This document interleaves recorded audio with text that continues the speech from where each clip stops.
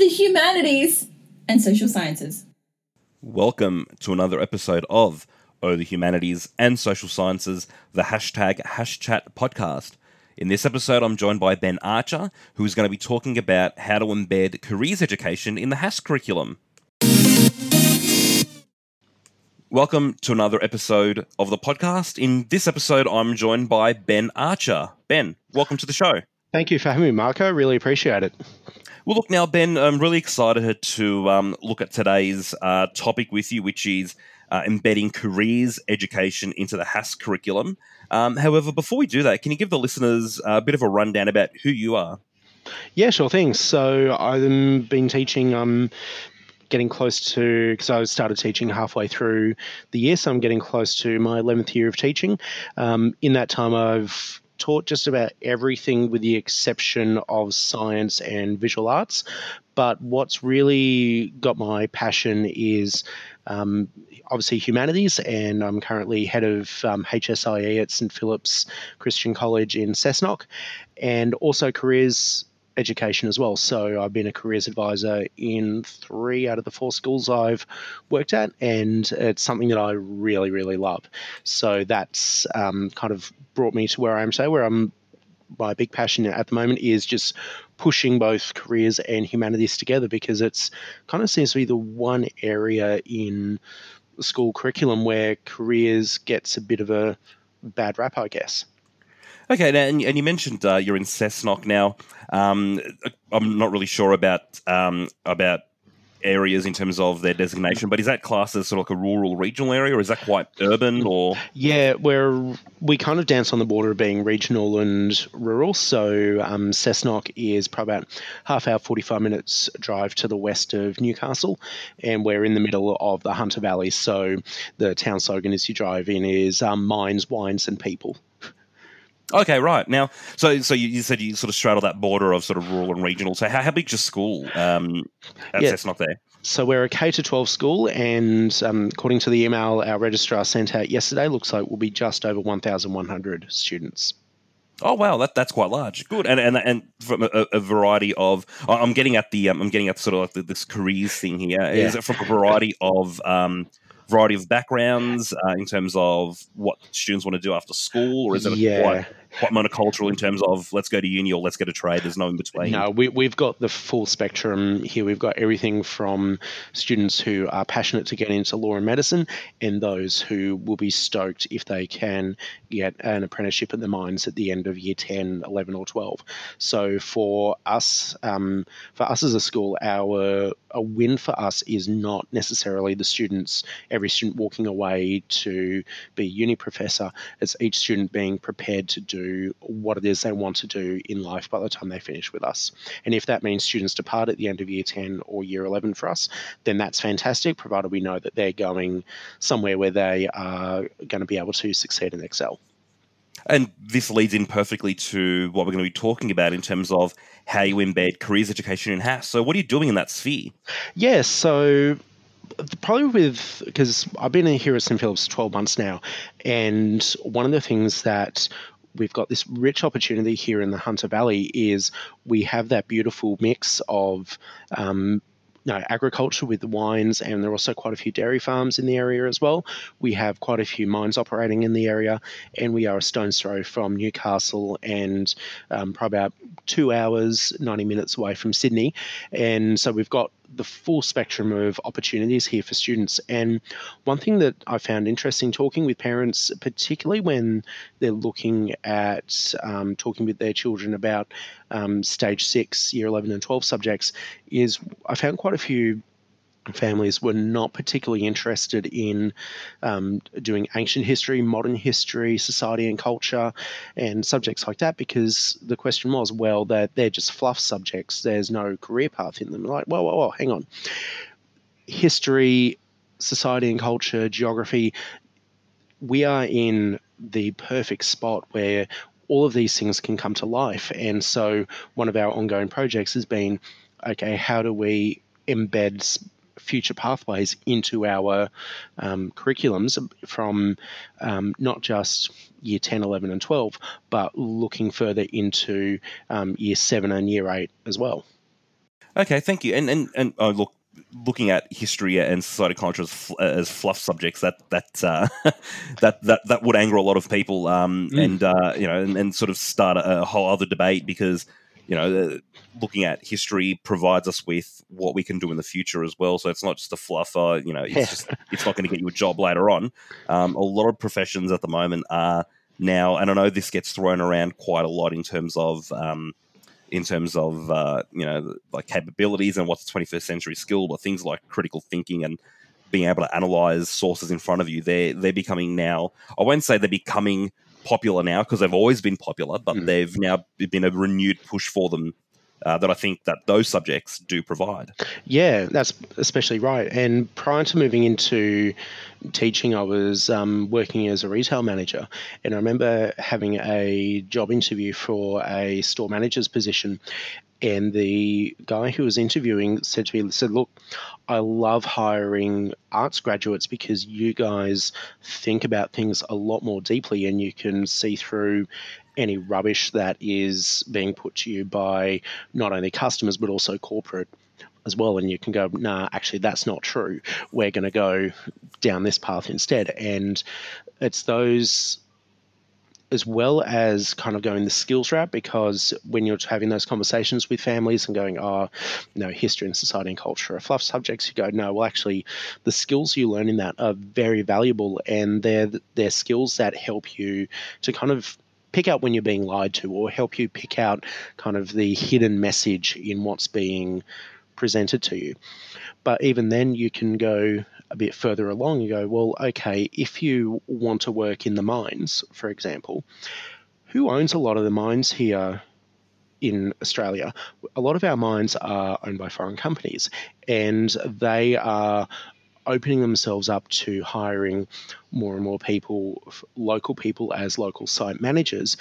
But to be successful in those roles, you need to understand the background of where those companies are. So here in the Cessnock area, we've got mines that are owned by companies in China, Saudi Arabia, and in Germany, as well as a couple of local mines.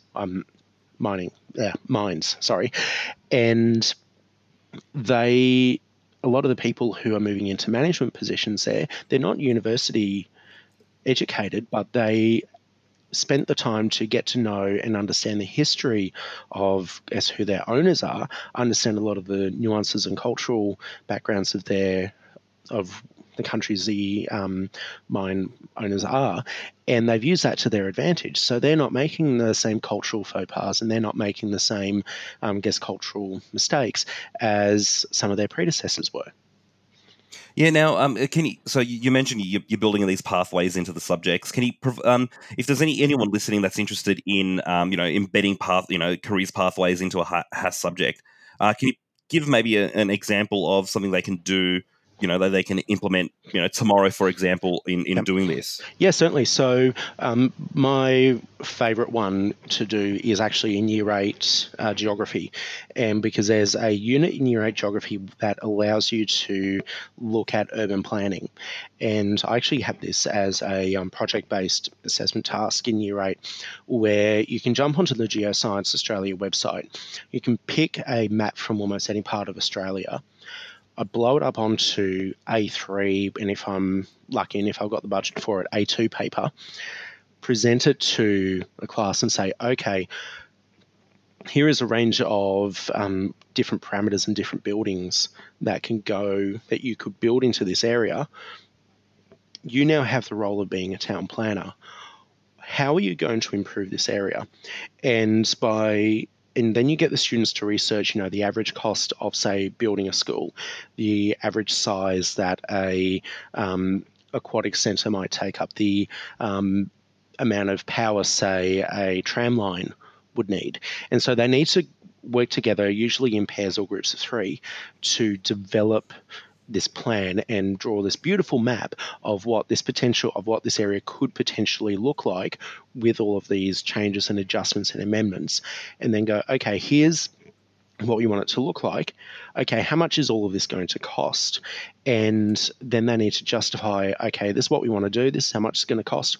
Why do we actually need to do it. And so I use that as a class-based activity over the course of about 6 weeks. And for the year 8s, by the end of it, they've had a 6-week experience of being a town planner. And what's really interesting from that is that I've had students who I've taught in my second, third year of teaching who are now working as town planners because they did that assignment for me in year 8. So that's kind of gives you a little bit of an idea of something that you could do with your classes if you were looking at integrating, say, town planning into or urban planning into a geography curriculum. And is this in the place and livability unit that you're talking about? Yes, it is. Okay, and look, have you ever integrated people from industry or people from workplaces into school at all? Have you had speakers come in and you mentioned they become town planners? Have you ever had a town planner, for example, come in or Skype or do something and show the kids what life's actually like as a town planner, for example, or any other industry or job? Yeah, I haven't had a chance to get a town planner in, but in the past I've had retail and construction apprentices come in, and that was organised through Apprenticeships Australia. The Asia Education Foundation also has ambassadors who are available, and they work in predominantly the banking and education industries. They're more than happy to come on in and discuss how they got to where they are and the role that humanities played in their careers journey as well.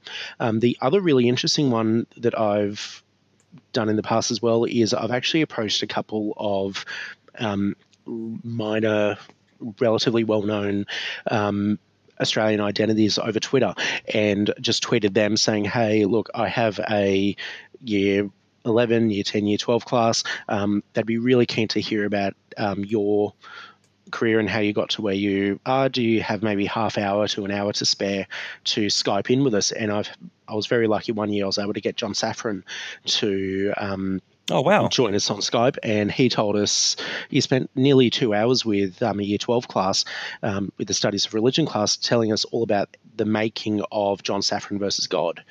And that was an amazing experience. We've also had Susan Garland come in as well and join us via Skype with a society and culture class and talk about her transition and her experience of growing up white middle class Australia to join the Islamic faith and just how she navigated the whole combination and cross-cultural communication aspect of that and how it's influenced her career. So it's really interesting.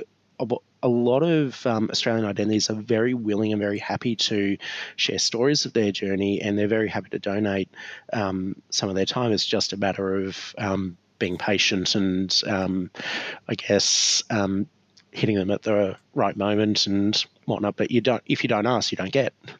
Yeah, you got to sort of take that step, and like you said, if you don't ask, you don't get. If you think, oh, they're too famous and too busy to talk to a bunch of kids, you'll never actually see if they can. Yeah, that's right. If you're going to do something like that, do you need to get approval to do that from like your AP or your principal if you're going to Skype in someone, or is that does that have to get cleared, or does that count as an incursion that you've got to book in before? How does that work? If they physically, I guess it depends on the school. The two schools that I where I spent a lot of time doing that and getting people in, they were like, look, if you're Skyping them in and if it's in your normal class time, it's fine. Don't tell us about it. We don't really need to worry about it. A lot of them will ask, will there be media involved? And if you say, no, there won't be, then they're more than happy to organise it quite quickly. But if there is media involved, so the school I'm at now had Christine Arnoux come in for NAIDOC week, and she spent some time with some of our primary school classes, but there was media, so there was cost and so forth involved there. So yeah, I think if you're happy to go low key, just get them in for your class during your normal class time.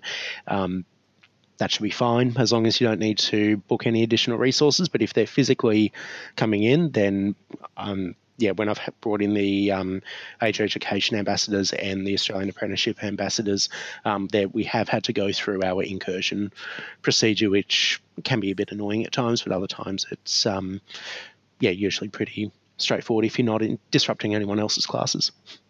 Yeah, thanks. And look, we kind of got sidetracked there. However, that's right. Bringing it back to embedding careers education now. Like you said, you've had a few kids that have now gone on to become town planners, and I think this sort of thing lends itself really well to the HAS fee, because there are so many skills, there are so many things that they're doing and learning. What's been sort of the feedback you're getting from other parts of the faculty or other parts of the school about what you're doing with this?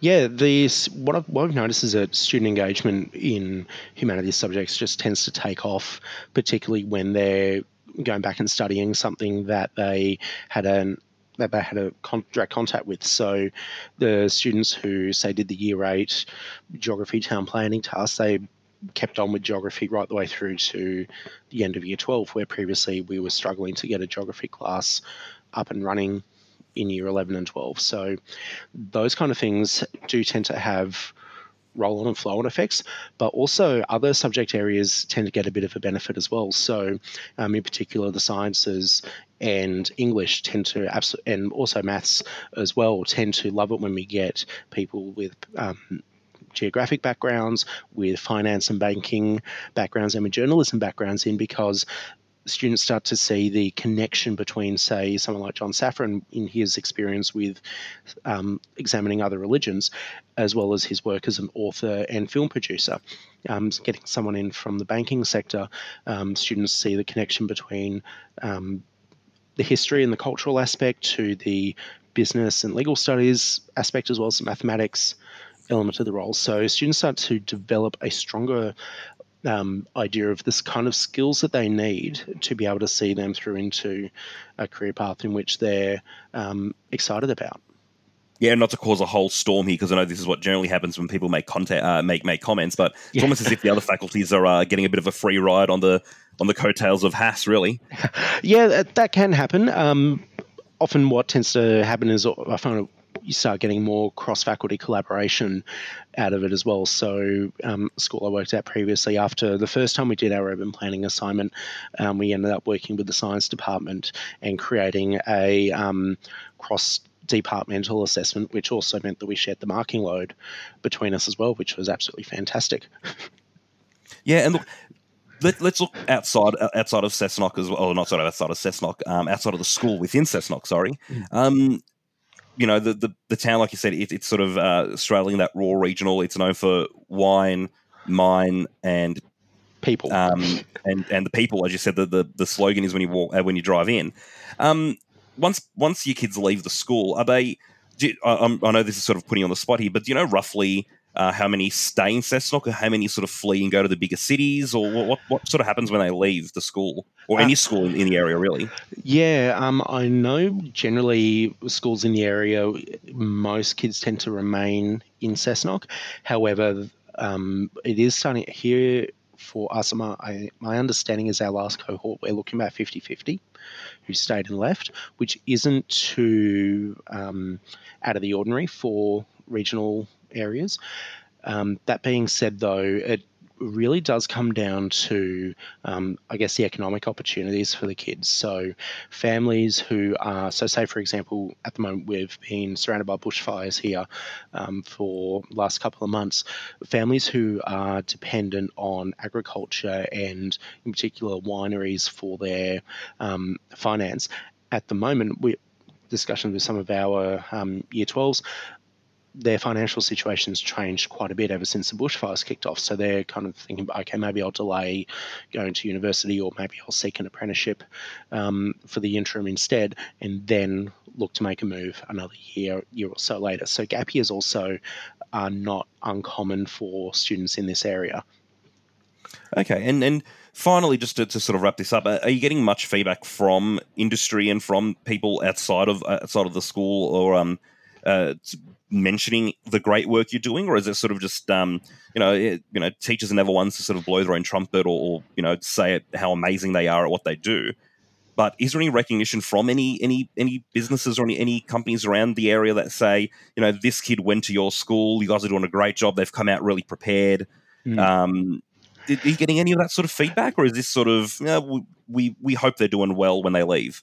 Yeah, we're starting to get that feedback, and it's led our college executive to look at ways in which we can better we can better improve our student outcomes even further. So, for example, I've had 2 students in my legal studies class last year, both of whom left at the end of year 11 to move into apprenticeships.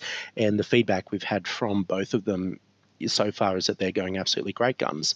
And to help support that further, our executive is looking into commencing a diploma of business through an RTO and have that embedded into our school curriculum for students who are wanting to complete year 12 but not necessarily go for the ATAR and go for university. So those are some of the opportunities that we're working on, and I guess here it's a work in progress because CESNOC traditionally hasn't had the best reputation for outcomes, but we are starting to see that change, and we're seeing that CESNOC is in fact a really nice, lovely place to live, but also it's starting to get a change of reputation of, okay, some of the kids and some of the schools in this area are doing a fantastic job, and if they're coming out of CESNOC and they are rip-roaring ready to go and they've got the skills,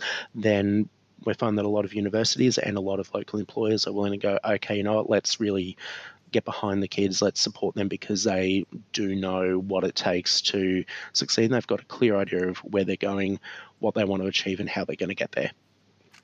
Fantastic. Well, before we wrap up, Ben, is there any final words you want to leave the listeners with about embedding careers education in any of their HASS subjects? Yeah, certainly. So if you're thinking that, okay, you want to look at doing things a bit differently, then definitely look at the Asia Education Foundation.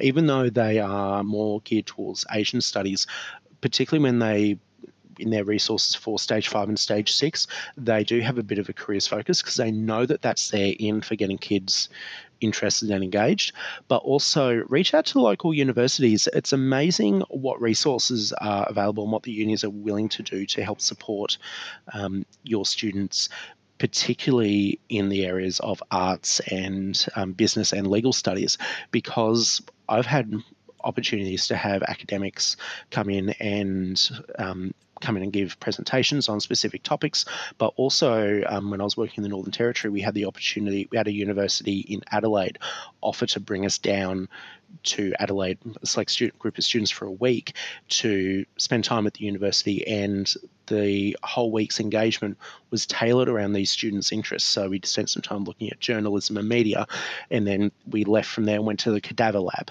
So there was absolutely everything that was put out for us, and it just came from asking a question, making contact with the uni, saying, hey, look, this is what we're trying to do here. This is the cohort of students we're working with. These are their areas of passion. Is there anything that you're doing at the moment that could be that we'd be able to embed? And the response I've never had a no from any university I've ever approached. So definitely reach out to your local universities as well, because they're more than willing to help and engage. Fantastic. Well, Ben, thank you so much for giving up your time to have a chat for the podcast. I really appreciate it. Thank you. Thank you very much, Marco. All the best. Thank you for listening. To continue the conversation, find us on Twitter at #HasChat. This podcast is part of the Australian Educators Online Network. aeon.net.au